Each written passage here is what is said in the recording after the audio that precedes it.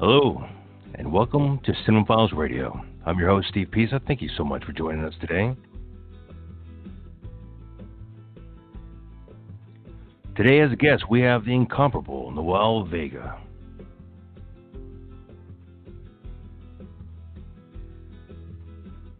Noel has done some second unit directing, producing, acting in some of our favorite films.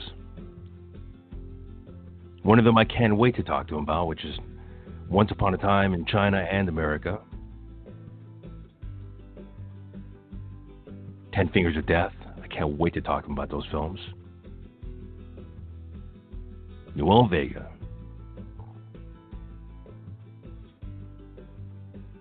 How's everybody's day? How's everybody doing? We still got locked down, so we're all kind of locked down right now. Now, I've been consistently telling you about a coffee shop down the street that I walk by when I go to the market. They're usually very packed. Runners, joggers, bikers, they just love to hang out there and go in a pile. So you literally have to walk in the street to avoid them. But that's not my issue today. Today I was walking down the street and this one guy wearing no shirt, and I'm wearing a mask, and I'm covered from head to toe, is eating what I can only assume is an apple. It looked like an onion, but I can only assume it's an apple. And it's dripping from his hands, and he's licking his fingers, and he's licking the apple, and he's eating it like a slob. Now, normally, you would just think that's disgusting. Well, that's kind of gross. Or some of you out there, he was attractive, might go, well, that's very attractive. But what I wanted to do was put a hazmat suit on him. I just wanted to put him in a hazmat suit, put him in the back of a bus, and take him away. And say, please don't infect any of us.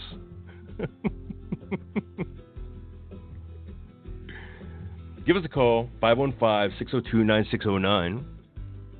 I don't think there's any time to waste. Let's bring on Noel. We got a lot of things to talk about today. Let's give him a little bit of a clap track going on here.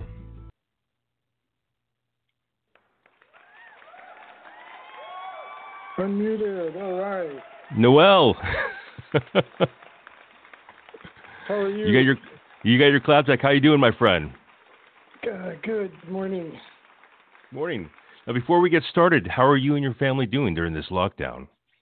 Well, can't complain. Nobody listens. Well, this is the radio. We have a large audience. They're forced to listen. Well, good morning, everybody. Hope you're enjoying this lockdown and listening to Master Steve Pisa and having a great time. So you're not an LA native. Just like me, because then you'll be totally. This is too early for me right now. Is it too early for you right now?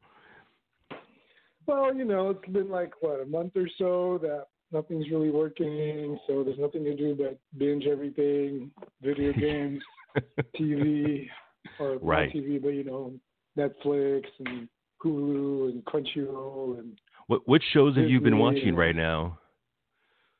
I've been watching so many, it's confusing now. I think I just finished Ozark, the latest season. I did some anime.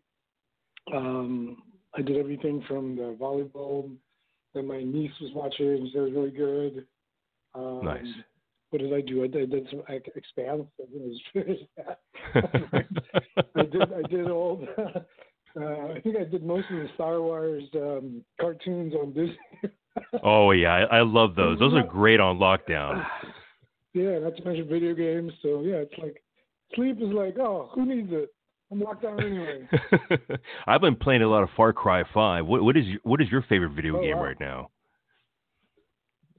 Well, I don't really have a favorite video game. It's just I just play because they all kill me. The games I worked on, especially the Call of Duty ones, are so hard to play because I go online and I get killed by 10-year-olds. I tell them, hey, this is rated mature, right? They start using explicit language on me that I can't mention on the radio. That is the most common thing in the world. I remember playing years ago with producers and creators of the Call of Duty franchise, COD franchise, and we were just being killed by 11-year-olds and 12-year-olds who found those little nooks and crannies. It was incredible. Yeah, it's funny because during this lockdown, Infinity Ward, they have Modern Warfare online, and they've already booted out like 50 or 60,000 players for cheating. You know, because like it's still common. They just wait for you to respawn, and then they just rack up the points, and they just keep killing you. And you're like, oh, come on. Right. Yeah, I know. And they're going straight to your spawn point. It's like, can you please, like, I know I have a spawn point. Could you give me like 2 seconds to get out of here? Yeah. So I usually play whatever game I can play by myself, whether it's the classics or and then I realized I have so many games that I haven't played yet. Right. So right. I'm like, oh, gee, look at all these games that are still around. You know, that's the thing about lockdown is you get to discover all these games that you bought as a library, but you never really either read or played. It's incredible. Yeah, speaking of library, I'm going to start reading soon. Well, this is going far. Well, don't go too far. I was like, oh my God, look at all these novels I haven't read yet. Do you know, I mean, aside from Nostradamus, do you know that Dean Koontz, he was an author, I guess, in the 80s and 90s. Yeah, Dean Koontz is a great writer. Yeah. I think the Eyes of Darkness was the name of the novel, which was published in 1981. Right. And he actually predicted in 2020 a virus will come from China, pandemic. Right. In that book, which was published in 1981. Right. I don't know if Nostradamus inspired him or, but I'm just saying. You know, a lot of times authors really pick out like advancements in science, like a lot of pandemics. A lot of writers really hit a lot of nails on the head. Well, yeah, because like science is science. You can't just wave a magic wand and say the hoax is going to disappear. You know. Right. It doesn't work like that. What can I tell you? Now, Noel, you're not an. I'm doing very well. Thank you for asking. What I was going to get to was you're not an LA native, so you're from Detroit, Michigan. Are you right? Well, I lived in Detroit for a while, especially when the film incentive was really strong. But originally, I'm from New York. New York? But, what part of New York? Yeah, I've lived Queens. You got a problem with that? No. That sounds like somebody from Queens. Queens, you got a problem with that? Nope, but just asking you a question. Yeah.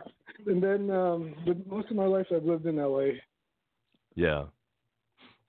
So you've lived from LA, I'm an LA native. I was born here. I was born watching like people like film Chips on the streets, and my neighborhood in Atwater, they did Pulp Fiction out there as well. So the entertainment industry was really huge out here, even as a child.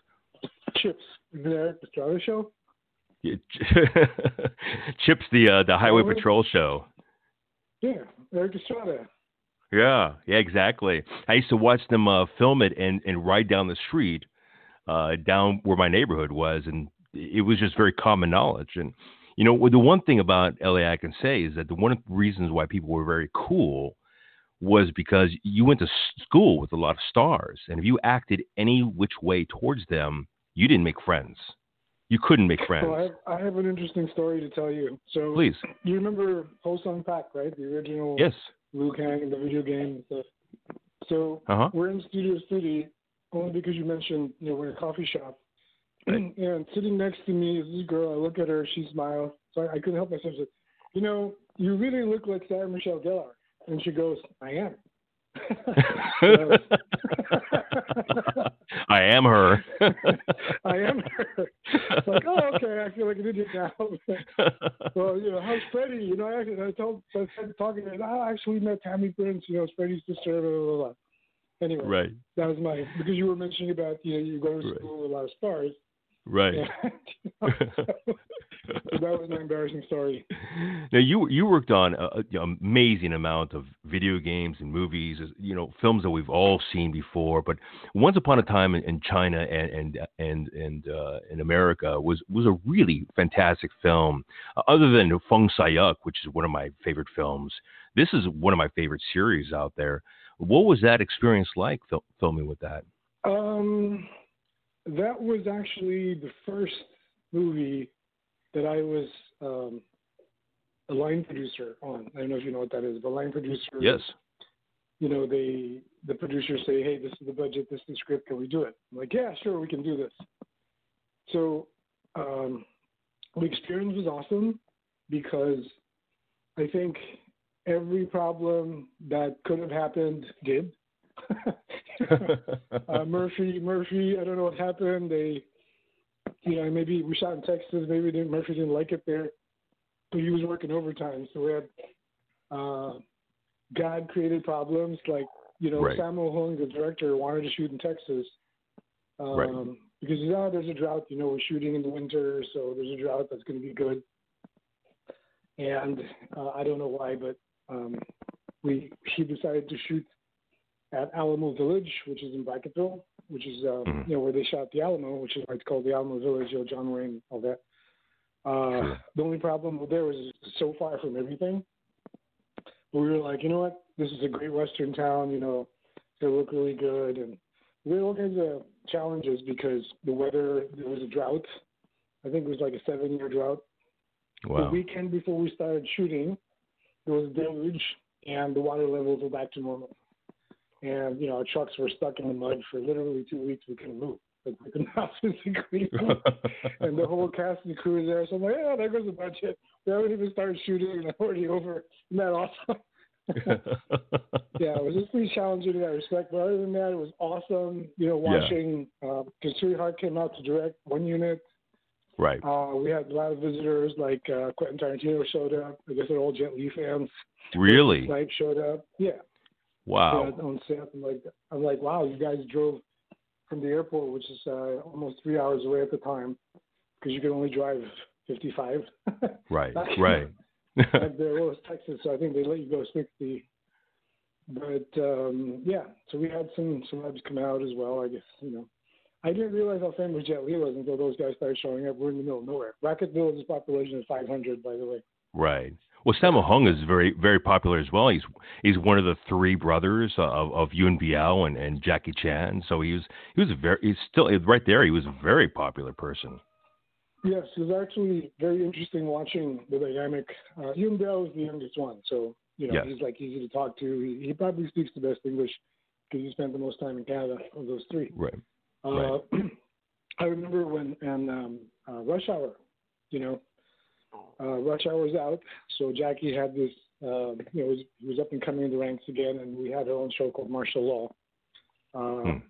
So everybody's looking at the Jackie, and then what happened was their Shifu died, right? Their teacher, that's right, the one who Samuel played in Painted Faces. Yeah. So, and he was living in L.A., so the funeral was in L.A. So I remember at that time Samuel was living with me, because he was moving to L.A., so he stayed with me for 6 months. And he was like, oh, shit, my Shifu died. We have to go to the funeral. I go, cool. Oh, Jackie's coming in. We have to pick him up. So we picked up Jackie. It was really funny because people were opening the doors for Jackie, right? Oh, Jackie. Right. But Jackie would run in front of Samuel to open the door for him because he was the big brother. Right. So that was pretty interesting, that relationship. I found it very interesting, and it shows the dynamic of certain personalities when, Jackie was punished by his Shifu. And he was just wrecked. He used to be hit by a bamboo stick and had to perform certain ways. And when his grandmaster died, he was broken apart. He was really, really sentimental about the entire situation. They all were. What was really cool was back in those days, this was like 1990, I forgot, 1998 maybe? Mm-hmm. I don't remember. It's been a while back. But my point is, back then there was a flip phone. Right. I had a flip phone, which was like, 480 megapixels, like a little tiny, right? But so we were at the wake in Monterey Park. Right. And everybody who's anybody in Hong Kong cinema seemed like he or she was there, and then there was me.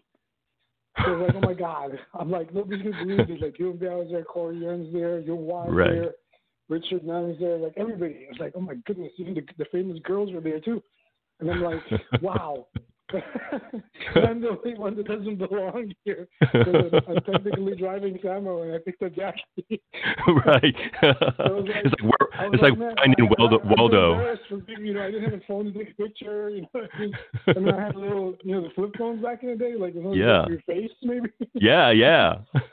And there was like 30 people that flew in, and it's like, oh wow, it's a surreal moment, and nobody's gonna know. Right. Well, regardless of the horribleness of the situation, it must have been surreal to be surrounded by so many legends. It was. It was. I was like, and I was like I said, I was really disappointed because I didn't have the face, they call it face, to ask somebody to take a picture because nobody, nobody was really in the picture taking mood. But I think the manager of the hotel came out, or the owner or something. They wanted pictures, and they posed with those guys. And I took a couple of pictures. And I was like, "Can I own too?" Let me take one also. I know, right? That would have been an awesome picture because, like, literally, like, if you watch Hong Kong movies from the 80s and 90s, like all those people. Right. Right. Bolo wasn't there. I don't think Bolo was there. Oh no, Bolo was not there. No, Bolo was not there. But he's a little older, so. I think it'd be very difficult to get that situation repeated. I mean, I don't think you can have that situation repeated. No, because they all have different lives, They had different lives then. It was more like a respect for the teacher. Yeah. Well, that's fantastic. Another film that you did line producing for was 18 Fingers of Death. It's funny. I love that. His last film. Yeah, I love that film. It was a must see for all of us. That's cool, man. No, he was. It was a low budget. It was James Liu's. James Liu is a pretty cool martial artist as well in his own right, and he wanted to direct and star in it, and we had some pretty cool people do some cameos and help James out, like Lorenzo Lama showed up, and it was Pat Morita's last film, the last film that he worked on, so I was a little sad. But yeah, it was intended to be funny. We weren't able to shoot as much as we wanted to because, like I said, it was low budget. But I think they did a good cut, and it could have been funnier. But like they say, you don't really see what gets cut, right? Right. So we kind of knew they could have been better. I'm not saying it was bad. It was actually pretty funny, but dang it could have been a lot funnier. That's all. Right. But it's still worth watching. And it was just sad because it was Pat Morita's last film, and then he moved on to the bigger theater in the sky after. Yeah. The old Mr. Miyagi. But it's good that we have something to hold on to. That's what's great about film and what have you is we always have something to look back on and hold praise to. I remember when Pat Morita died. And when you look at like the Karate Kid, I mean, he's immortalized. Like the crying scene he did, which got him nominated for an Oscar, by the way. The crying scene he did when he was talking about his wife dying. It always makes me tear up. I don't care how many times I've seen it. It always makes me tear up because to see such a strong man be fragile like that. You want to cover him up. You want to protect him at that moment. So there's such precious moments in these films. But you've been a line producer. What was it? No, Pat Morita. There was a character where they play with the Fonz, right? Yeah. He was. That was in Happy Days. Happy Days. He was the store owner or something. Yeah, he was the restaurant owner. Oh, restaurant. Okay, cool. Yeah, it was originally like a white guy, Italian guy who owned the restaurant, and then Pat Morita took over it. What's interesting about that is like he played like almost the Othello character. Was they never pointed out the fact that he was Asian, surrounded by all these white people. So I always thought that was cute. I'm like, oh, that's so sweet. Yeah. That's good. They say if you're a good actor, then people just see the acting and not race or color or whatever. Yeah. That's the way it should be. Yeah, well, I saw him do a reconstruction of him doing Mr. Miyagi, and he started doing the Mr. Miyagi voice. And it was ridiculous to see a man who's a stand-up comedian, who's had a comedic background, who is an excellent actor, go into this character. It was really fascinating to see him act. Yeah. So when he was working with us on 18 Fingers of Death, he had already lost a lot of weight. Yeah. He was smoking like crazy too. It's like as if he knew like he didn't have much time left, so yeah. go out with a bang. So. Oh yeah, I know about his. I know about his camper. When you open up his camper, a big plume of smoke would come out of that camper. I know several people who went off to see him before he passed away, and one story was in particular was like they wanted to meet his idol, and they opened up the door, and all the smoke came out, and they got a secondary high. So not only did they get to meet their idol, but they also got high at the same time. It was incredible. That's cool. But we'll go on to more line producing a little later on. But you've done a lot of stunts, and one of the things you've done is the Fist of Lotus, which is an excellent film. So tell us about or Fist of Lotus was actually the video game, right? You didn't work on the movie. Yeah. No, it was the video game that you worked on. No, so it was Fist of Lotus is an interesting story because John Tobias. Yeah. You might know him because he was the creator of a famous game called Mortal Kombat. Yep. So a few years later, he calls me up and says, "I want to make another game." I said, "Well, what? You ran out of money already? It's only been a decade." God, you spent billions of dollars, from the number one game that Congress banned, so everyone wanted to play it. Because Congress banned it, so you even made more money. Right. So I said, I want to do another game. So it's like, okay, well, it had several titles. I think that was one of them too. Right. But you've done an insane amount of games. What was it about the gaming industry that got you, first of all, excited about it, and then what got you interested into video game industry? It was an accident. Accident. Okay. I should have gotten into film. I would have got residuals. Exactly. The games I've worked on, interestingly, I've sold over 15, 16 billion. Right. But that's it. If that was movies, you get residuals, because the Screen Actors Guild and all that good stuff versus video games non-union. But hey, it's a lot of fun, so no complaints. It was an accident. What happened was, I forgot which one it was, but it was, Lineage, a long time ago. It was one of the first online games. It was big in Asia, especially Korea. Right. That was the game that people were dying because they would not stop playing. Oh my gosh, that was the game. Yeah. Yeah, that was the game. So everything, I was like, we were actually trying to find rights for a movie, right? Games to make movie rights from games to make movies for Samuel at the time, and there was this game called Lineage, and they were like, "Oh, well, can we'll have Samuel do the choreography?" So they asked Samuel, "What's your rate?" And they go, "Ooh," and they looked at me as like, "Oh, you're friends with Samuel, right? So you want to do this?" I go, "Sure." So I said, it was an accident. It was just an accident. It was an accident. So I worked on Lineage. I had a lot of fun. The motion capture back in those days, it was like the late 90s. It was really crude. Right. It was fun. The ping pong balls were the size of the markers, Yeah. How many balls? Because nowadays you have literally 64 balls that are on top of a character. I mean, how many balls do you have on a character? Go ahead. It depends on the system now. Okay. For example, there's PCAP, which is performance capture. Okay.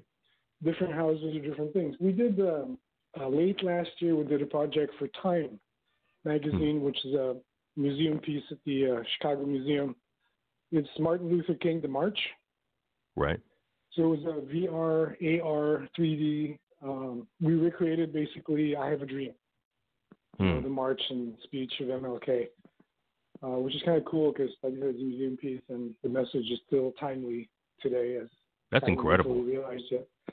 But yeah, that one, for example, at Activision, they use, for example, in the face, they use 60 markers on the face. Digital domain was 100 something. Oh my God.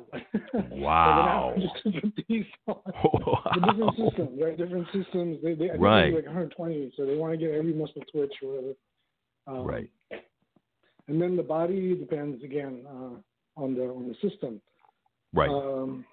I think on average 50, 60 on the body. And then the face, again, depends on, because they're two separate things. It's not, you can capture them at the same time, but there's two, like the face is being processed separately and the body is being processed separately. When you're watching like Josh Brolin in Avengers Endgame and Infinity War, what do you see about that process? Is he using like the state-of-the-art process, or I mean, obviously they are, but what kind of dotting process are they working for that? The more common software is Motion Builder. And then movies. You have to understand, big budget movies, what they actually spend on the making, not the marketing, but the actual making. So a studio movie would probably be like 75 to 100 million. That's a big budget. Maybe 125. The rest is marketing and all that stuff. So it goes up to 200 or whatever million. Video games, like for example, the Call of Duty franchise. I remember the first Call of Duty we did. Everybody's like, "Oh, we have a budget." The second Call of Duty, everybody's like, "Oh, the budget's a little bigger." The third Call of Duty is like, "What budget?" The fourth Call of Duty is like, "Who gives a shoot? Just keep reshooting until we get it right." So that's a progression. So yeah, the average AAA game, not just Call of Duty, but probably some of the games you play where I can't really talk about them because the company I work for years ago, what are you doing plugging somebody here? But the AAA titles, what they call them, I remember 10 years ago, 10 million, right? It was like 10, 20 million AAA title would be a good game for that kind of money. Now it's like 100 or more. Right. So like, I mean, you work on some huge licensing. I mean, you did Spider-Man 3. You did. We did most of the Marvel games. We did. Fight Club, James Bond. I mean, these are huge properties. Guitar Hero. I remember that one. Yeah. I love Guitar Hero. Guitar Hero. Yeah, and then what happened is we were a lot busier before, and then they realized that the publishers realized that, you know what, if we do music-based games, the money goes to the artist. If we do IP, superhero games, the money goes to who owns the superhero. So they're like, we're doing all this work and everybody else is making the money. It doesn't sound right. So they stopped doing a lot of stuff, a lot of games and titles, and that's why, our workflow got reduced as well. Right. So COVID, go away. I need to get busy. Right. Tell me about the beginning of Call of Duty, because, you started at the very beginning of the Call of Duty franchise. And it's one of the biggest franchises right now. It's one of the most competitive franchises right now. COD is played, over so many different countries. But you began with that game. You started off with the first ever game for PC and for like the Xbox and for PS4 or PS. It was PS2 back then. There's so many different iterations. Yeah. Of Call of Duty, there's probably, I don't know. You did Black Ops as well. I mean, that you did a lot of the series. I work on that part. I work on the Black Ops series. I work on the remasters of Modern Warfare. Yeah. We did second unit on I forgot it. I think it's either World at War or no, not World at War. World War II. So World at War was one of the first early Call of Duties. Right. That was one of the fun bits. That was when we were trying, that's when we were actually recreating the sets.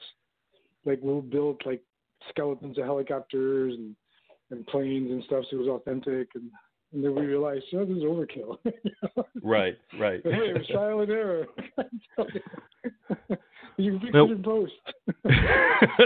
Oh my God. That's like the worst thing you can ever say in the world, we can fix it in post. Well, here you literally can, because you just it's a video game. It's like empty space.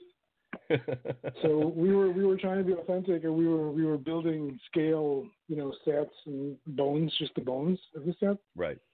And we're like, wow, we don't need a lot of stuff. Later on, we figured out, but hey, live and learn. Well, you did first assistant directing as well. I mean, you did a lot for that for Black Ops and Call of Duty Black Ops 2. That's usually what I do. I wear a couple of hats. On games, still different than on films and TV. On games, it's usually stunt coordinate or action choreograph, whatever you want to call it. And then I do first AD. First AD means I just, basically since if there's action involved, and I call action anyway, so and set it up so like it just evolved, and all of a sudden I'm just doing all the action, let's go, that kind of thing. Right. So that was just a natural evolution. How does it? How much does it change from first assistant directing in stunts and that kind of world in film and in video games? What's the difference like in there?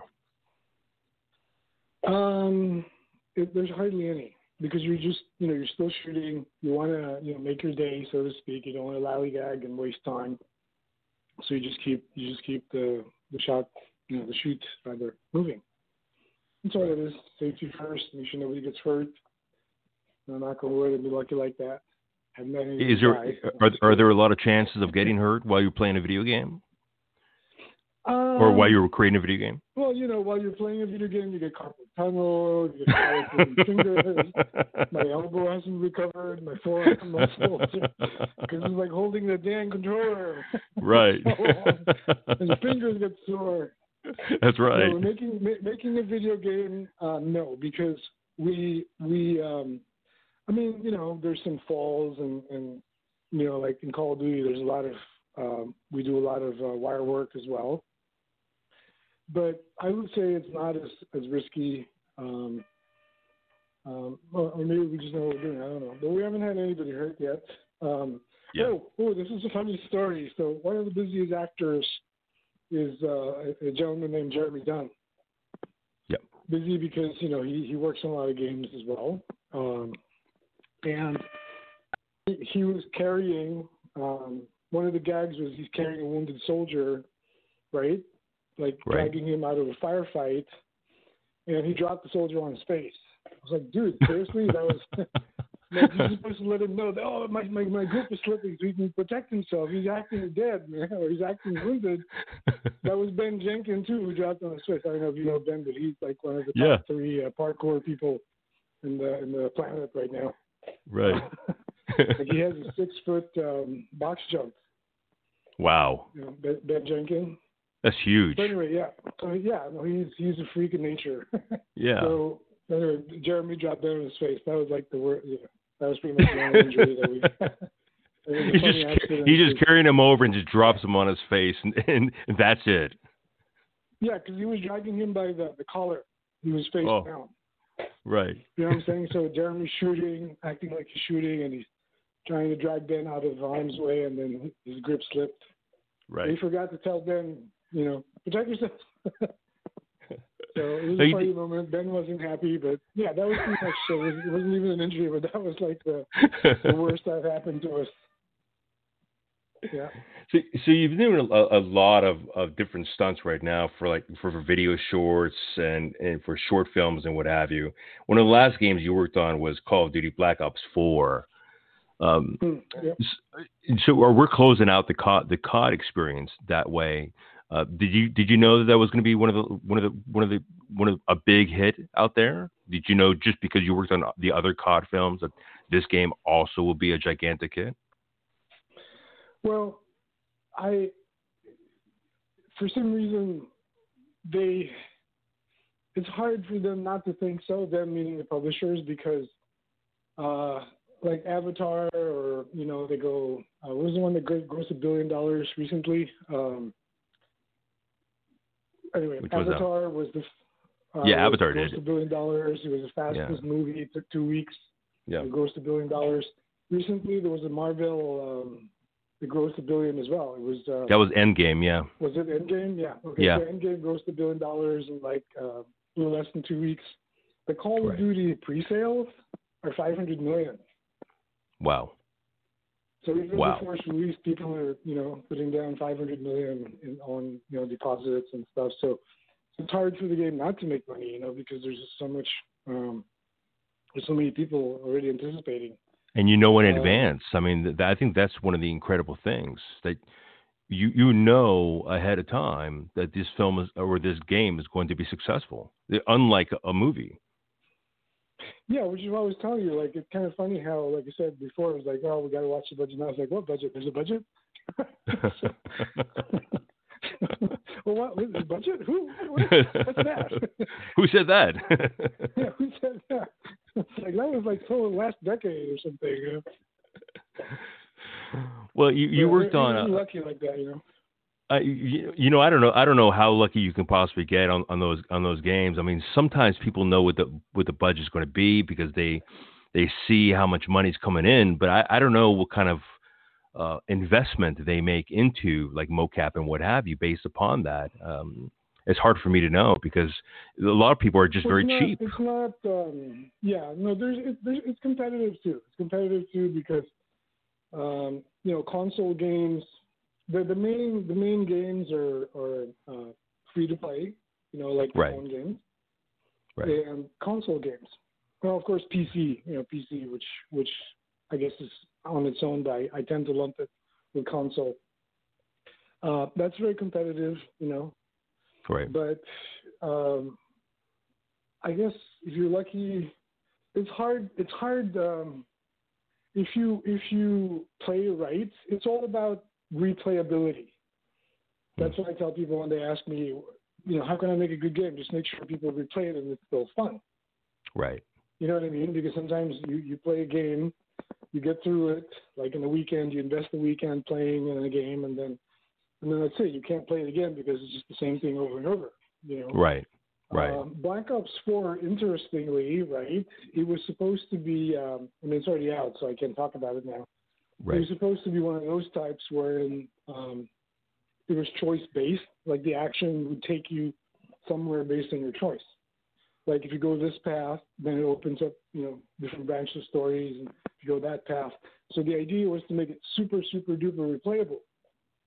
But then halfway into the project, we're like, oh my God, this takes too much memory. The existing consoles, because they're not going to be able to handle it. We'll save it for a big. So we just basically scrap. They decided to scrap everything and just do over simpler.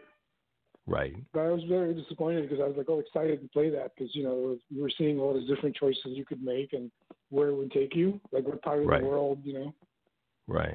It would take you to fight whatever battle. But hopefully the next one. Well, we already started the next one, but you can't talk about that one. I can't talk about that one. Just the next one. Yeah, there you go. There's going to be delayed release though because nothing's happening right now. I know. That's breaking my heart. I mean, just the fact that video games will be delayed right now because it can't be produced until this thing is over with, and B, everybody's playing older games now because they can't get newer games. Yeah, but it's still fun, What's sad is traditionally during times of economic downturns and duress and stuff, people turn to entertainment, like movies. As a matter of fact, time and time again, even during the Great Depression, movies were going strong because people. You're right. Now they can't even go. So binge watching took its place. And now some of the shows are not being updated either because they can't shoot. No, they can't. So I think there's something. There is something wrong with binge watching as well because people don't get a full sense of the series because they watch it so fast. They move on from that point on and they almost forget what they watched before. Which is why when you asked me what have I been watching, I felt like, I don't know, I keep my eyes open and images flash before me. And I thought, yeah. Cool. Yeah. I've been watching like 15 things that I know. It that's the one thing that breaks my heart, And a lot of these films are going to Netflix, Disney Plus, Amazon Plus. And the thing that breaks my heart is that people will watch it once and forget they even watched it. Yep. How about you? What have you been watching? Because maybe you'll remember better than me. I've been watching a lot of Community right now. I watched Self-Made with Octavia Spencer, and that's the one show that I keep on telling my audience to watch. It was really a beautiful 4-cut film produced by Warner Brothers. I thought it was beautifully made. Part of it felt like a Baz Luhrmann film, but it was really, really well done. Really well done. So I would say that the show Community that was done by the Russo brothers and by Dan Harmon, who created Rick and Morty. That was always a favorite show of mine. So I'm rewatching season 1, 2, 3, and 4. I just finished Grace and Frankie, which is with Lily Tomlin and Jane Fonda. I love that show. I recently had the woman who tailored all the outfits for that show on the radio show, and she was wonderful. But yeah, she dresses everybody. So yeah, I love those are my favorite shows right now. But I can remember watching them. Yeah, I can remember watching them. Thankfully. Well, those are the shows that actually have stuff to watch. Yeah. Like they're dramas. Like I go watch like lawyer shows, cop shows, you know, that kind of thing. Right. So more about the action.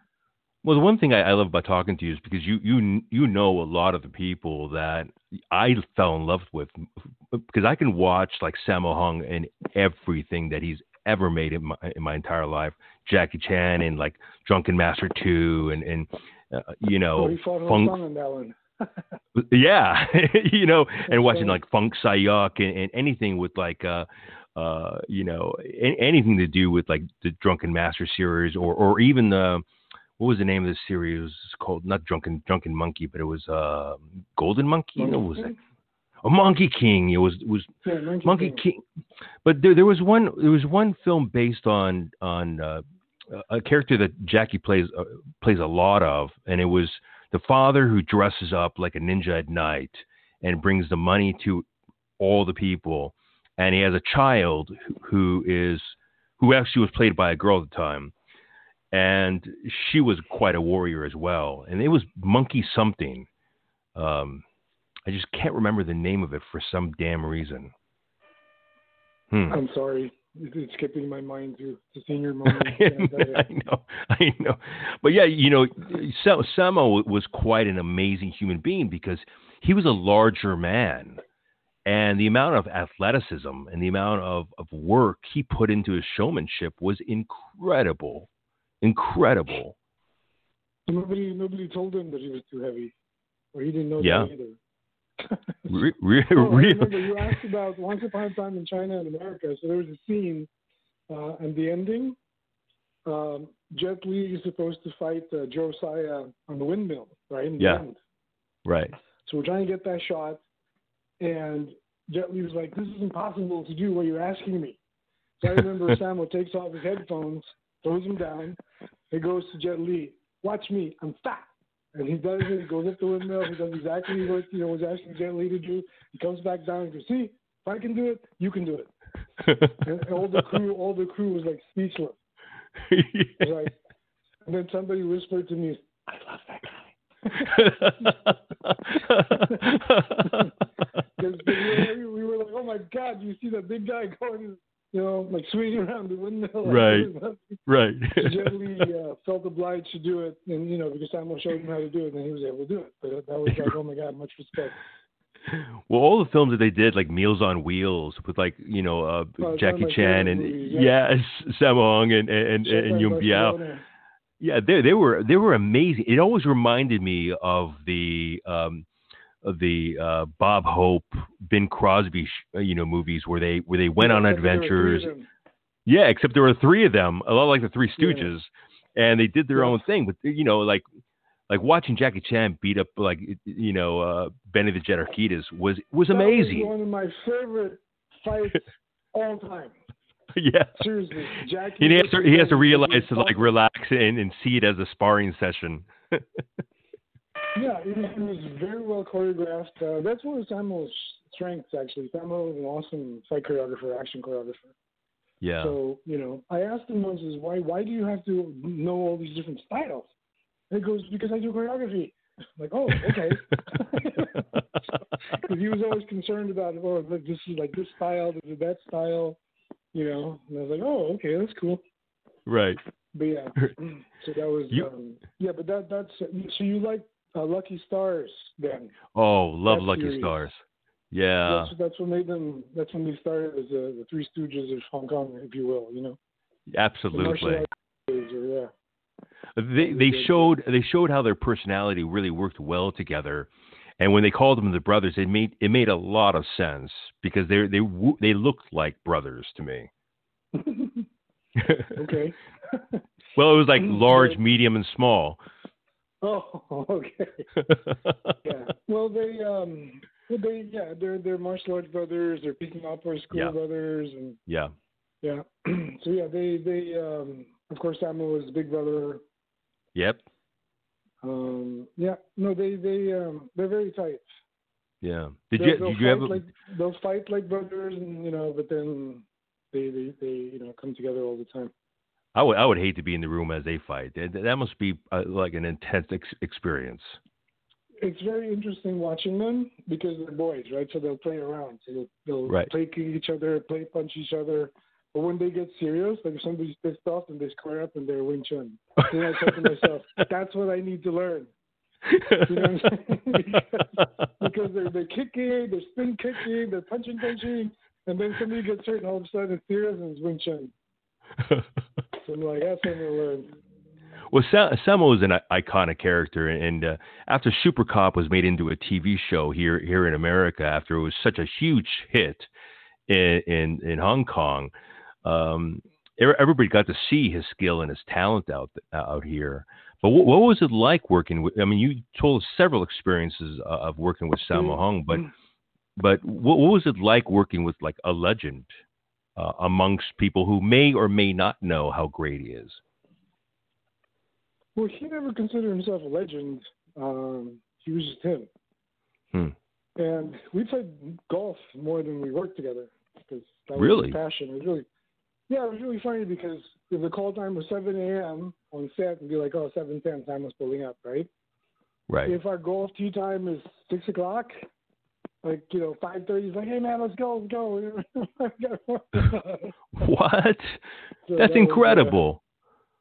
He's great to play golf with because I always wind up with new clubs. Yeah. Because he gets upset when he throws them away. Ooh, another club is using. You throw clubs around? No, he didn't upset. He took his golf seriously.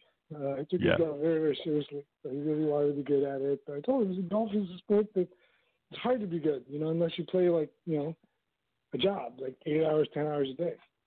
Sure. Not just, a couple of days a week, if that. Right. Or once a week. Yeah.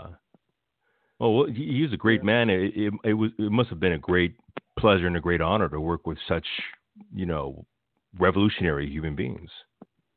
Well, in a way, it was sad because, after America, I don't think is ready for an Asian star. Like Jackie, even after, Rush Hour and Shanghai Nights and Shanghai Noon, he could not open a movie by himself, like just Jackie Chan, an American movie. It's kind of like Bruce Lee, Kung Fu became a white guy, the TV series became David Carradine. So I don't know why, but, Jackie Chan is the biggest action star in the world. Like anywhere in the world you go, people know who he is.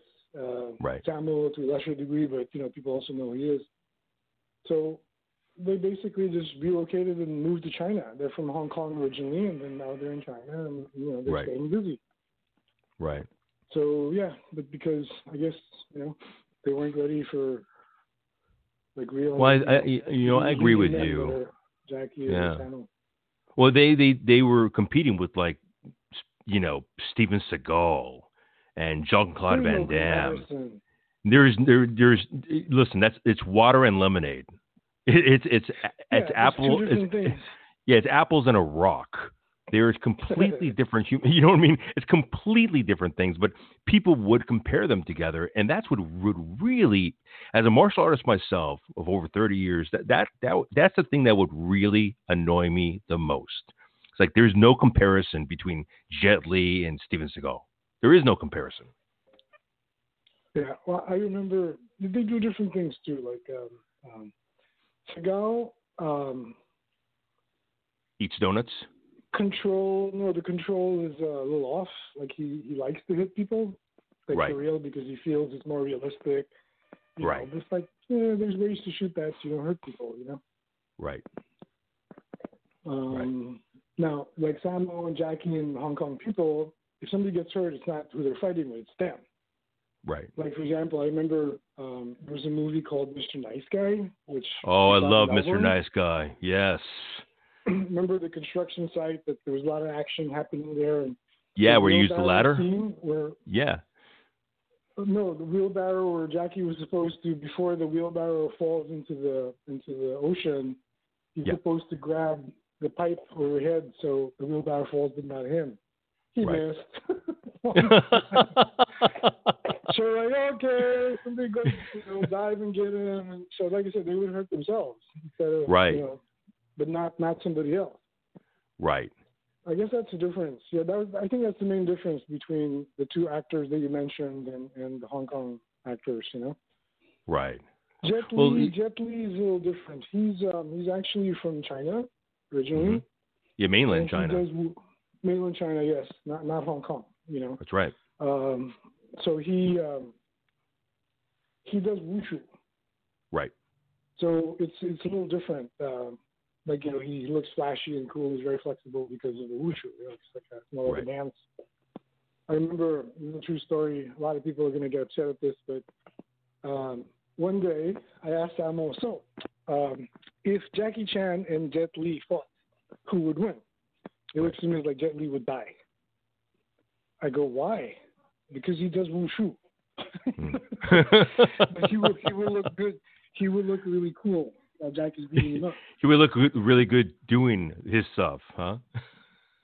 Well, yeah, because then I didn't really, like I said, I was more focused at the time watching them mess around. Ooh, and they get serious with Wing Chun. So I was like, I want to learn that. But, so Jet Li is very flashy and stuff, but Sam was like, well, Jackie knows how to fight, like really fight. Right. So. The way I got out of that conversation, because I was asked that question so many times in my life, the way I'd always answer that question is, I don't want to get hit by either of them. So I'm fine with that. Yeah, I'm fine with that. Yeah. No, like I said, I was just sharing that with you because I actually asked that question, and that's what Samuel said.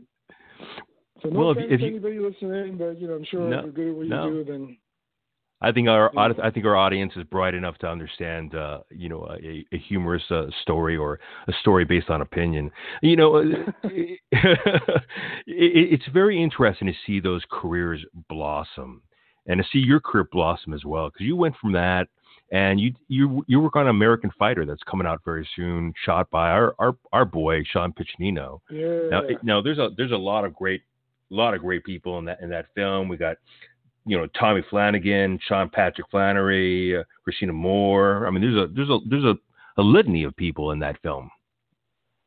Yeah, I can't wait to see that movie too, because the fight scenes I heard were awesome. Well, it is American Fighter, right? Well, you did that stunt work for that film. So how was that?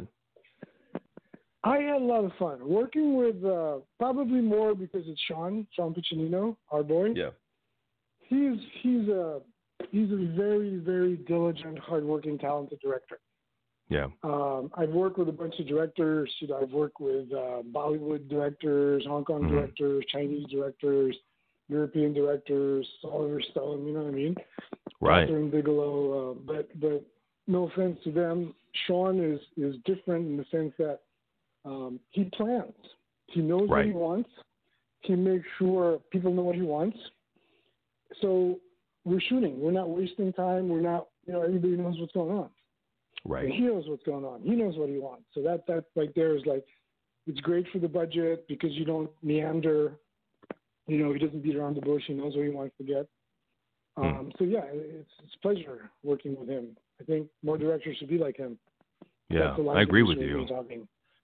Yeah, no, I think Sean's head is exploding right now. Really, I've always thought that he was one of the greatest artists to come up in his generation. I'm very looking forward to American Fighter. Plug in for Sean Piccinino.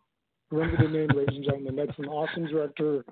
He's going to start, making a lot of money, being a household name, hopefully winning awards. Well, the one thing I've always a handful of movies coming out though. He does. We're going to talk about a couple of them because you've worked on them. But the one thing I've always said about him is that he has a wife, children. He has a family, and he has friends, and he works very hard on his stuff, and he's very, generous, and he cares about his family. I don't know where he finds the time to do things.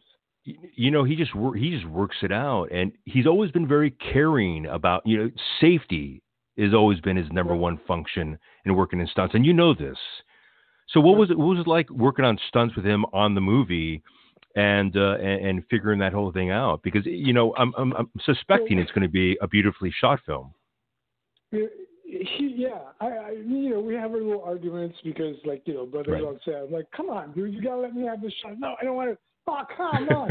Like, for example, American Fighter, I have to tell you this because this is one of my pet peeves. So, Big Guy Grundy, right? Yeah. So, the lead actor, Guy Grundy, plays this character called Tank. So right. Because of his name, then I had to have him move like a tank, like he would mow people down, right? So that was the movement that I asked him to do.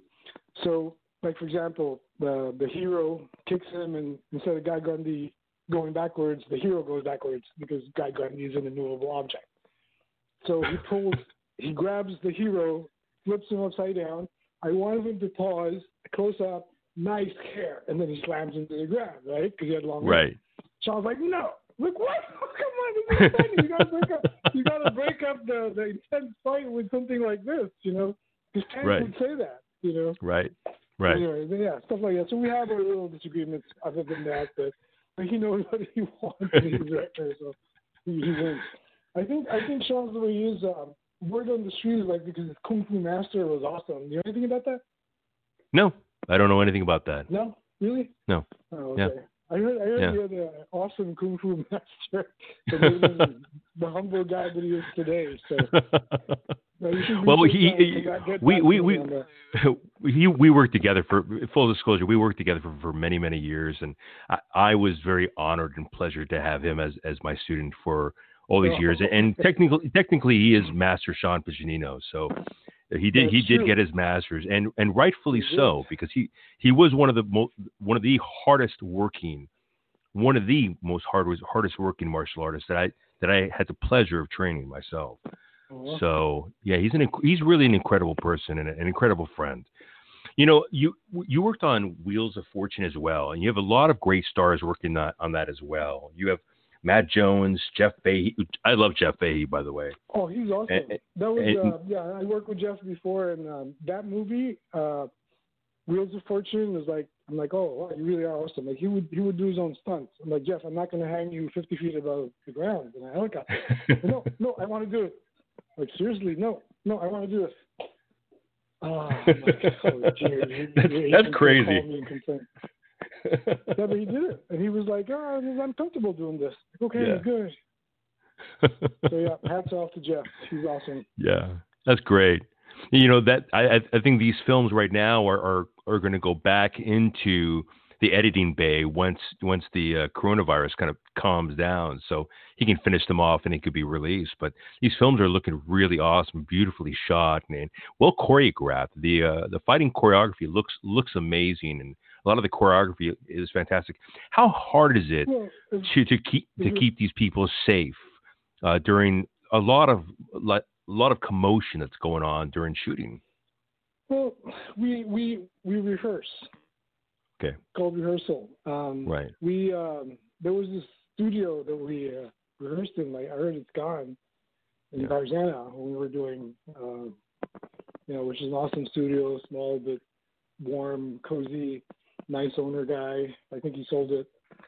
But yeah, so we find places to rehearse in that are friendly. Yeah. And then we rehearse. It's like a dance, because 1, 2, 3, 4, 5, 6, 7, 8. So all those beats are doing something. Whether you're punching, blocking, kicking, blocking the kick, you know what I mean? Spinning, turning. So yeah, well, you know this. Well, I'll tell you, my friend. I was going to open up my school again in Santa Monica just this year. I left there to open up a school in Santa Monica. So I'm going to wait until next year and open up my dojo again over here. But I didn't want to be in Tarzana anymore. I wanted to stay in Santa Monica. But this is the first time I've ever spoken about it. So yeah, it'll be really nice out here. So it is not. Santa Monica now? Yeah, I'm in Santa Monica now. Yeah, I've been here for over a year. Oh, wow. I enjoy it out here. It's nice to find a place that you can, find peace of heart and peace of mind, and restructure the way you see life, and restructure the way that you compose your life experiences as well. Sometimes you're not living the healthiest life, so you need to find somewhere else to find the best you and the best way to express yourself. It's good to be near the water. That's definitely, Yeah, it's really fantastic. Yeah, I live near the ocean, very close to the ocean, and it's very calming, and it gives you a sense of honesty, because there's nothing like the ocean that gives you a sense of honesty, because it'll slap you around like you're nobody. Yeah, it's very calming, and then you realize that, oh wow, it's very humbling as well. Yeah, you realize that you're tiny. Yeah. So you enjoyed working on go ahead. Huh? You remember? No, we were talking about the ocean because Edward James Olmos. I asked him, I was like, why? Because he's a musician, right? I love Edward James Olmos. He's my favorite admiral from Battlestar Galactica. Oh. Love him to death. Yeah, I love him. Yeah. No, I asked him. So why did you call your band the Pacific Ocean? Because have you seen it? I go, what do you mean? Just look at it. So big it is. I thought that was the biggest thing out there, so I wanted to be like that. I'm like, oh wow, that makes a lot of sense. So new appreciation for the Pacific Ocean after that. Because you just really look at it, it's like, wow, this is really cool. And then you just let the waves serenade you and calm you, and just awesome. Yeah. That's what I like about LA is, proximity to the water. Most you've been in the valley, so. You've been doing a lot of producing as well. Do you enjoy producing, and how different is producing compared to doing a lot of stunt choreography and what have you?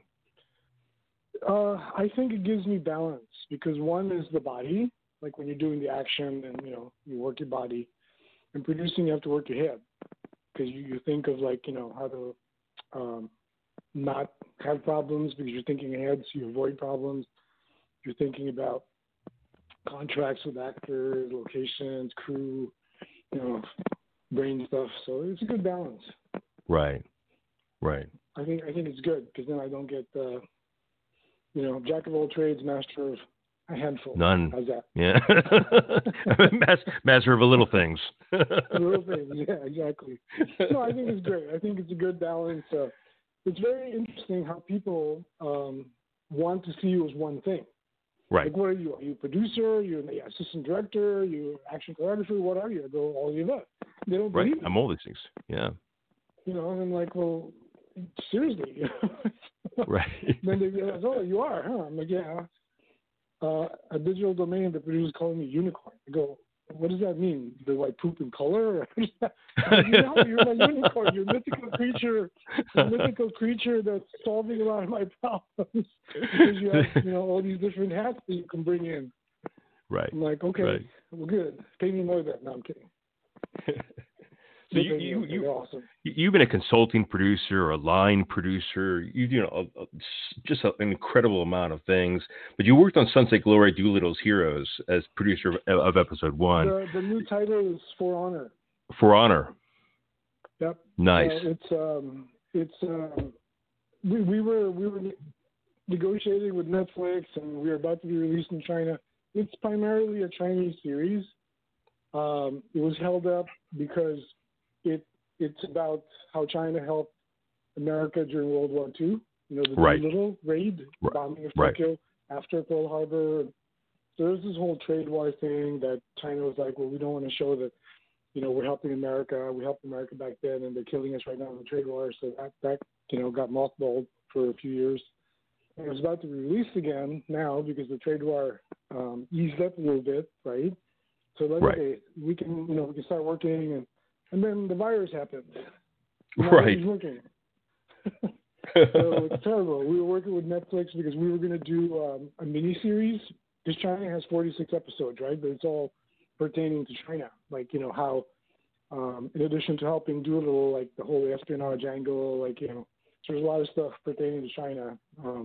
So the American stuff, which Sean shot, we were able to cut into a miniseries for Netflix. Nice. We were talking to Netflix, and then the pandemic happened, so everything went, it was terrible. Right. I would think that since the pandemic would happen, that they would want more content. Yeah, but nobody is there to talk to. We started talking and it was like, okay, well, that's true. You know what I mean? So, because we were, it was Netflix International. Like we were dealing with Singapore. Right. And then all of a sudden, okay, we'll get back. We'll circle back when everything is calm. We haven't had a chance to circle back yet. Right. But yeah, that would be. We shot 8K. We were probably the first production ever to shoot in 8K. Wow. So we had a house full of hard drives. was that we were using the Red Warrior for that? What was it called again? It was 3 years ago, and we could not even find the camera here. Was it the Helium? I think it was the Helium. Oh, the Helium. Okay, yeah. Yeah, 8K. We couldn't find it in the U.S. Like we had to bring it in from China. That's incredible. It's funny how the Chinese they invest in equipment.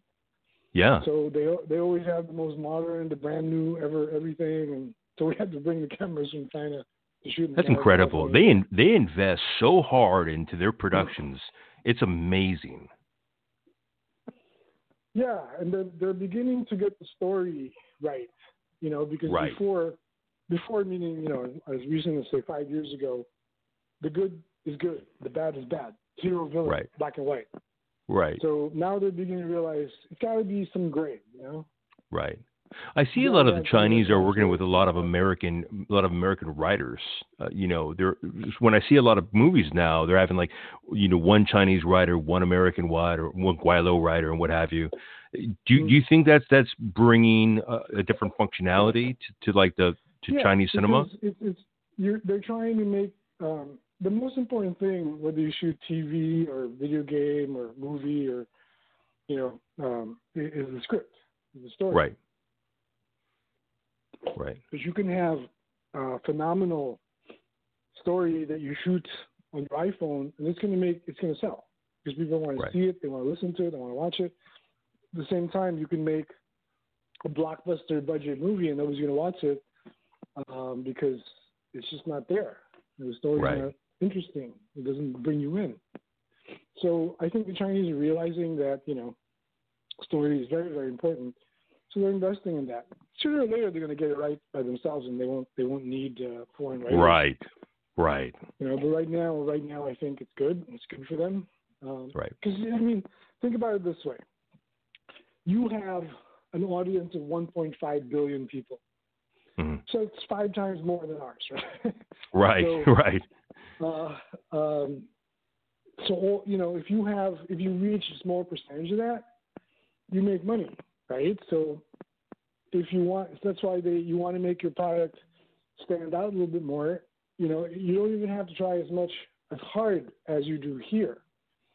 Case in point, the male lead on for Honor, which the dual story, the Chinese male lead, the girl is a bigger draw, but the guy. I was talking to him because when we did our press release in Shanghai, his fan club donated a bunch of swag. He says, "Oh, thanks, man. This is great." He goes, "Oh, I wish I could do more, but I only have 100 million members in my fan club." I looked at him and was like, "And you're not happy about that?" He goes, "Well, I'm one of the smaller actors." Right. Because you only had 100 million members. Like, if it was like, I don't know, Jay Chow or something, I'd have a billion people in my fan club. Right. Well, you have several other films that are coming out right now or sooner or later because we have to wait for the pandemic to be over with. But you have What You Can't See and Underdog Rising, which you did in the Philippines. Am I right? Yeah. That's that was video game related. It's about Dota 2, DOTA 2. Okay. I love Dota. Here, Oh, Dota. Okay, cool. Oh yeah, of course I do. Legends is what. Yeah. Okay, great. Yeah. Yeah. So we actually shot. That's why we were in the Philippines because there was a big tournament for Dota 2 there. So we got that footage. Oh, who was in that movie is Boba Fett. Really? Yeah, he was in the New Zealand team of Dota 2. Oh, so cool. Yeah, you mean the guy? Team Go ahead. Yeah, go ahead. Daniel. No, go ahead. Yeah. And then we had like some guys, Crazy Rich Asian, the actor, the best friend was in it. Yeah. And then Rufio. How did you get these guys? Because you were in Asia? Well, no, because it was a Chinese team. So they Chinese actors who had name value. So that would be nice. The only challenge there is I think they may have. I haven't seen the cut yet. Yeah. But I'm worried because like we did a movie called Divorce Invitation. The script was really funny. We had good stars. You know, we had Elliot Gould. We had Jamie Lynn Sigler. We had Paul Trevino. You know, we had a bunch of Richard Kind. So we had a lot of good actors. The guy who played Grizzly Adams is in it. Wow. What's the girl's name? Can't believe I'm spacing out. She was like one of the biggest soap opera stars. Anyway, but my point is, so it was very funny, right? Yeah. So at the end, when everything's shot, so we have all the footage, and they were like, let's find can you recommend an editor? I said, okay, well, we need somebody who does comedy. So I actually referred, because he said he'd do it because he was bored, the editor who did Rocky, like he has an Academy Award. Right. From Rocky, but he also did all of Cheech and Chong's movies, so he does comedy, right? So he's an older guy, so he's kind of bored. So, yeah, I get this. This is funny. But then the director, he said, no, well, somebody referred Clint Eastwood's editor. I go, wait a minute. We're talking the guy that did Letter, Show Me Iwo Jima, $1 Million Baby, Gran Torino. I go, these are all tragedy dramas. Right. So we don't, we want, but he's like, no, but it's Clint Eastwood's editor. I'm like, have you ever seen a poster that says Clint Eastwood's editor? No. But they were just, because it was a Bollywood director. It was actually a nice, wonderful man. He's a big director in India, and he wanted to make an American movie, which is why he was here, right? Right. And he was like, yeah, we'll make, because it had to be Bollywood friendly, Bollywood is romantic comedy. Sure. So that's what this was, a divorce invitation. So, and then the cut was terrible. Everything was there, but the timing was just off. Right. Because, you get somebody, I don't know what to tell you, man. If you have a roof leak, you don't call a plumber, right? Right. You call a roofer. That's all I got to say. But again, I was just a line producer, so the director, made his choice. And I wish I could recut that. That would be a funny movie. How do you navigate, going to different countries, working with different crews and what have you, with all different languages, even the languages that they speak, but the languages of movies and what have you? How do you navigate that world? You just be flexible. Every when in Rome, do as the Romans do. Right. But it's just different. I think the best system is American. Why? Not because I'm an American, but because we're conscious of the fact that when you're shooting, it's costing a lot of money. Right. Right? Japan is kind of cool. The Japanese are very intense, but they want to meet and talk about, so it's like, okay, we're going to talk about tomorrow's shoot, right? So before the day ends, talk about, okay, first thing in the morning, the next day, okay, let's make sure we're still on the same page. But dude, let's just go shoot. So you're a little slower because you want to make sure you're on the same page. In India, for example, the reason I'm mentioning India is because it's a big market. They actually make 50% more movies than Hollywood does. They, for example, you call time 7:00. You have this is sad because of the caste system, like the Untouchables. Basically, they're like the grunts, the PAs, or not even the PAs. I don't know what they're called, but the Untouchables. They'll show up at 6:30. And then the assistants show up at call time, which is 7.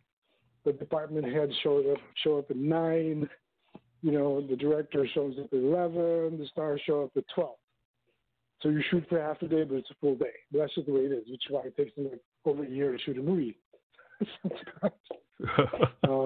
Different show in China is they just throw a lot of resources at it. They have all these different crews, and probably because they have a lot of need for content. So they're just it's chaos. And then because when we were shooting, there was a time that the Chinese unit was going, and our unit was going. We were shooting in China as well. And they were like, why do those guys, us, why do they finish in 12 hours or less? And they were like, I think they planned their day. Like, how can they plan their day? What do they know? Well, they plan their day so they know what they want to do. Because then they just show up and they're like, hey, what are we going to show? Oh, let's try this, try that, shoot this, shoot that. So it's like chaos. So hopefully that changes.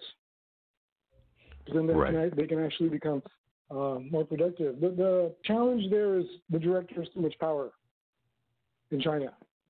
Versus here, American style is, the director has a lot of power, but money talks. Right. If we can afford it, we'll try it. If we can't afford it, move on. Right. Right. Their directors throw tantrums, and so that's part of the challenge. Right. But they're learning because ultimately you can't just keep burning money. Well, you've worked with so many different teams. You worked in so many different fields in the entertainment industry. You worked with so many different groups, from the Philippines to China to Japan to America.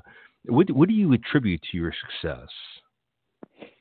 I was wondering the same thing. There was I think about 3 years ago, which is when we started shooting For Honor or Doolittle.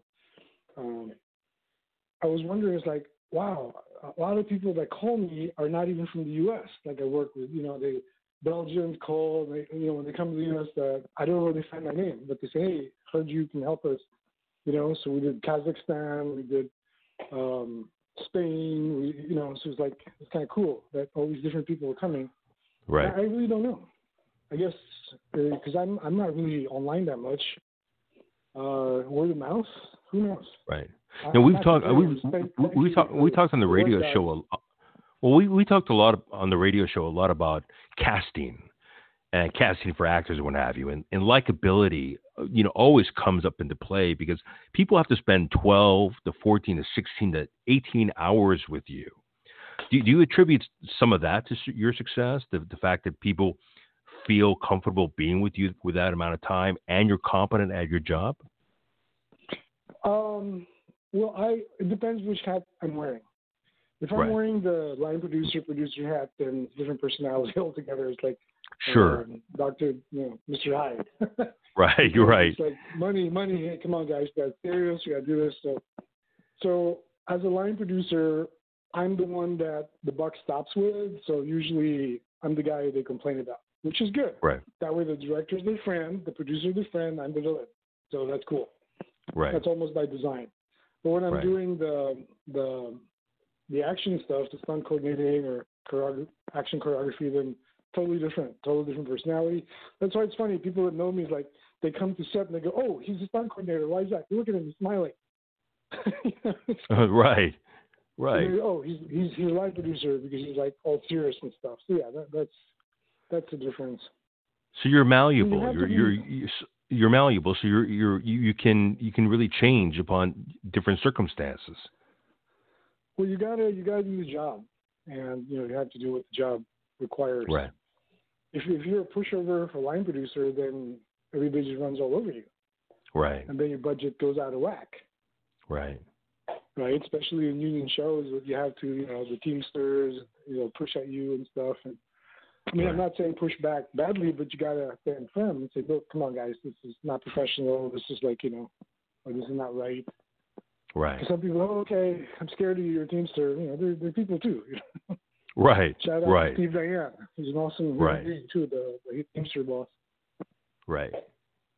We mentioned Sammo Hung. You spent 10 months at your house and what have you. I can imagine Sammo Hung wanting to spend time with somebody who is unlikable and not kind and what have you. What would you attribute to? Really? Yeah. I doubt that very highly. I doubt that very highly. So golf. He loves to play golf. I like to play golf. Golf. Yeah. We like golf. Golf didn't like us as much as we liked it, but hey, we had fun. Right. It was funny too because I used to work out a lot. Like I was working out, trying to be in shape. Typical Venice Beach, whatever, Muscle Beach, and then he moves in with me. We would go to a restaurant, sit at a table for 6. The table would be filled with food. We would eat it all. And it was it.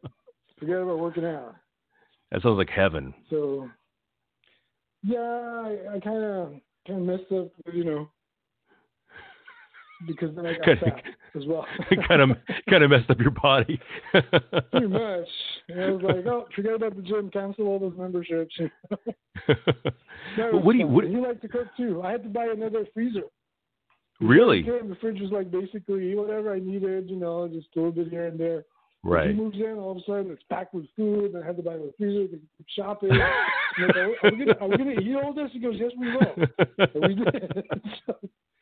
And he loves to cook. He was awesome. Right. Was he a good cook? He was an excellent cook. Wow. He actually opened a restaurant in Vegas, but unfortunately it didn't do well because it was not in the prime location. Right. It was early. It was like 20 years ago, so it was a little early. The Chinatown today is cool. The Chinatown area, right. Sahara. But back then it's in early stages. It was not cool. Yeah. Yeah, nobody was there. So. Yeah, wrong timing, I guess. It was wrong timing. Yeah. Yeah. But awesome cook. What are you looking forward to in your career right now? Is there something that you're aiming your finger towards? Something that you're really looking forward to doing? First and foremost, just to work right now because, like I said, everything stopped. Right. So I think I'm getting tired of binging. I told you I might actually start reading. Oh, please. That's the first time I heard anybody saying out of guilt, I might start reading now that I'm just bored to death. No, right? Because it's like read scripts now, let's do something, So I think what I want to do is I'm actually going to start before I retire, so before I guess the next decade comes, and I want to do my own stuff. Right. Stuff I actually write. It's funny. There's a project that I've been talking about, and I probably sold it like 6 or 7 times over. And it hasn't even been written yet, just on the concept. Nice. So, yeah, I can't tell you what it is, but yeah. Of course you can. But something that you want to do and something that you're looking forward to doing. Yeah. So that's what I'm going to try to do next is because it's funny. I know people that raise money. I know some actors, and so I was like, figured it's about time. It's time to do my own stuff. Well, we're running out of time. It was great talking to you. But let me put it. It was fantastic talking to you. But let me put a little hypothetical out there.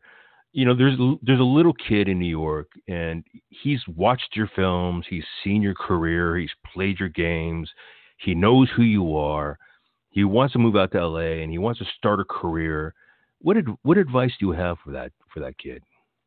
It depends what he wants to do. Right. Can you help me a little bit more with the hypothetical? Does he want to? Yeah, maybe he wants to follow in your footsteps. Maybe he wants to do line producing. One day he wants to be his own director, his own writer. He wants to do his own thing. But in the meantime, he wants to follow in your footsteps and help other people create their own dreams and their own functionality. Well, I don't know how to follow my own footsteps because everything is just, life or the force or the universe or, it's just been kind to me, I guess, because it's just giving me opportunities and so I guess luck. But I think it's better if you actually have a plan. Right. If he's in New York, I would probably say stay there because there's a lot more production going on there than in LA right now.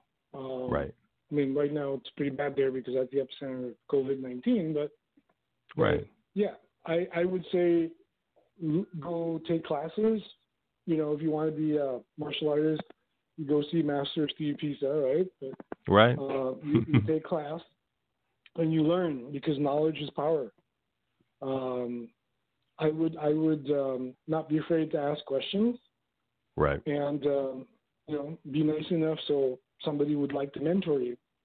Right. Because mentors are awesome. They teach you more than classes do sometimes because they have real actual experience. A lot of I'm not knocking them, but it's true. A lot of teachers don't really know what goes on a film set. Like a lot of crew that I hire, because I'm usually hiring crew. As line producer, I hire most of the crew, not all of the crew. And they don't really they come out of film school and then they know a lot of theory, but they don't know what to do.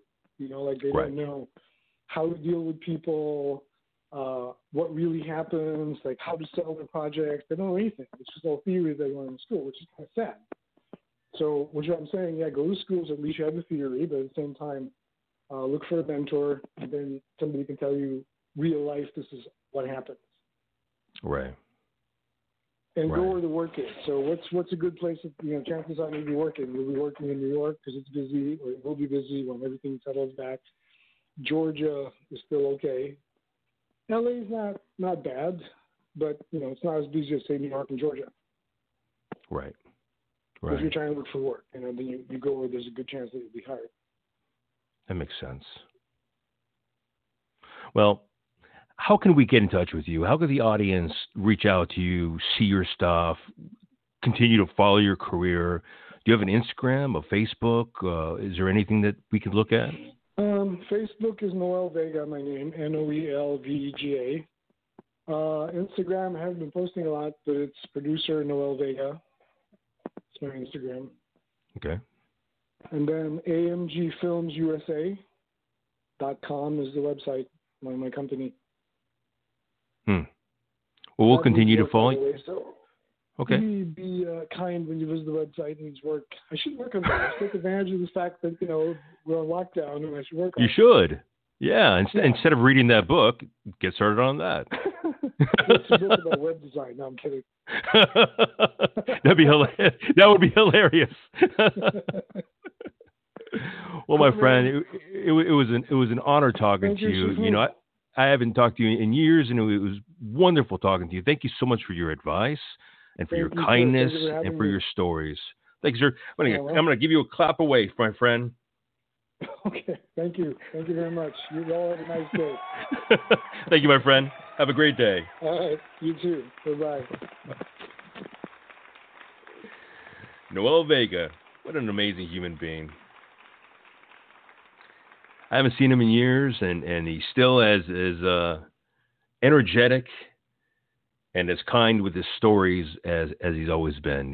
Very generous with his stories about Sammo Hung and Jackie Chan and Jet Li, and working on the Five Fingers of Death, as well as Once Upon a Time in China and in America. He's an incredible human being who's had an incredible career. One of the things that I would say that really helped his career is likability, because who wants to spend 12, 14, 16, 18 hours a day with somebody they don't like? Why would Sammo Hung spend that much time with somebody he didn't like? I mean, regardless of golf. I know he tries to make a joke out of that, but it's likability in there. He's worked with Sean Piccinino, which is one of our friends. Worked on a multitude of video games. And see, he still has the great advice out there to tell you to go get a mentor, and still has a sense of humor, and he's affable and kind and generous. Noel Vega, thank you so much for joining us today. You were a treat and a great man. We really respect your career and yourself, and we appreciate your time today. We're happy to have you part of our family, working with people that we know, and working with people that we will soon know. We appreciate your time. I like what he said at the very end about getting a mentor, focusing on yourself, finding a place that has work. Those are all very mathematical perspectives on your career. As you can tell, he's not very flowery with the advice he gives. It's very straight to the point. And I like that. I enjoy that. I enjoy people who sometimes embellish on what you should do in your life, and I like it a lot when people tell you straight up on what you should be doing. Thank you, Noel Vega, for being on the show today. It was our pleasure and our honor to have you on, and thank you for telling those wonderful stories about the people that we love to watch on the silver screen. And thank you for producing and doing stunt choreography for all those video games that we love playing. Especially right now during the pandemic or lockdown. We love playing those games now more than ever. Watching those movies now more than ever. 10 Fingers of Death. Thank you so much, my friend. And to all of you, thank you so much for your time today. I appreciate you listening to the show. I appreciate you giving me a venue to express myself. I appreciate you listening and taking time with me.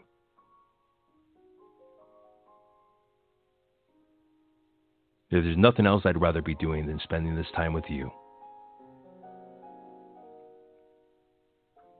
I want you to remember that this is a good time for introspection, to look deep within yourself, what you're doing, what you want to do, writing that book, reading that book, making that movie, watching that movie. Don't forget to forgive yourself. Reach out to people. Reach out to people. Even if they don't answer back, reach out to people. Love yourself. It'll help you loving other people. It'll always help you love other people. Love yourself. This is a time for us really to go to our rooms and think about what we've done.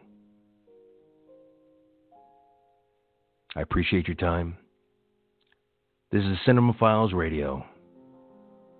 I'm your host, Steve Pisa, and I am the one who is blessed. Thank you very much. God bless. Love you all.